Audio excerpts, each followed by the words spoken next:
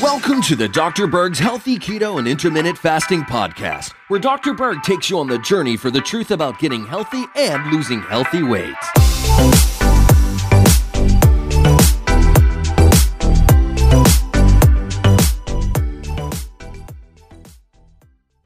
Hi guys, today we're going to talk about dry mouth on keto.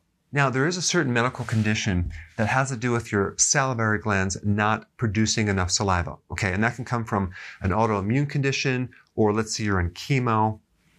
I'm not going to get into that condition. What I'm going to talk about is why you would have dry mouth on keto. Now, one of the fluids has a high amount of an enzyme called amylase, okay? This is an enzyme that breaks down starches. And the average amount of saliva that an adult produces per day is between 0.5 and 1.5 liters. That's 2 to 6 cups of saliva every single day. So now let's talk about why you would potentially have dry mouth when you do keto. The first thing is that you're not consuming starches anymore. You're not doing breads or potato. You're not doing sugar anymore, hopefully, okay? So the need for that enzyme goes way down. So the need to produce that fluid also goes down, okay? That's one reason.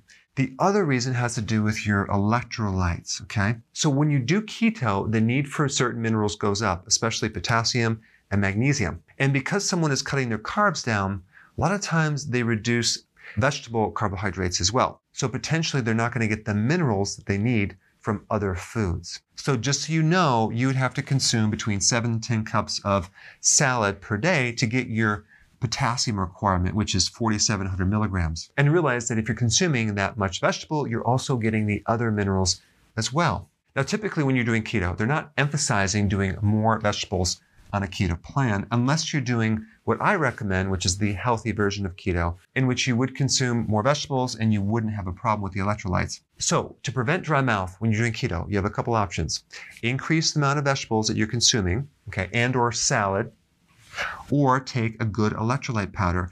And don't forget to increase your sodium chloride in the form of sea salt, because all those minerals help to establish a better hydration and decrease the dry mouth that you may experience on keto.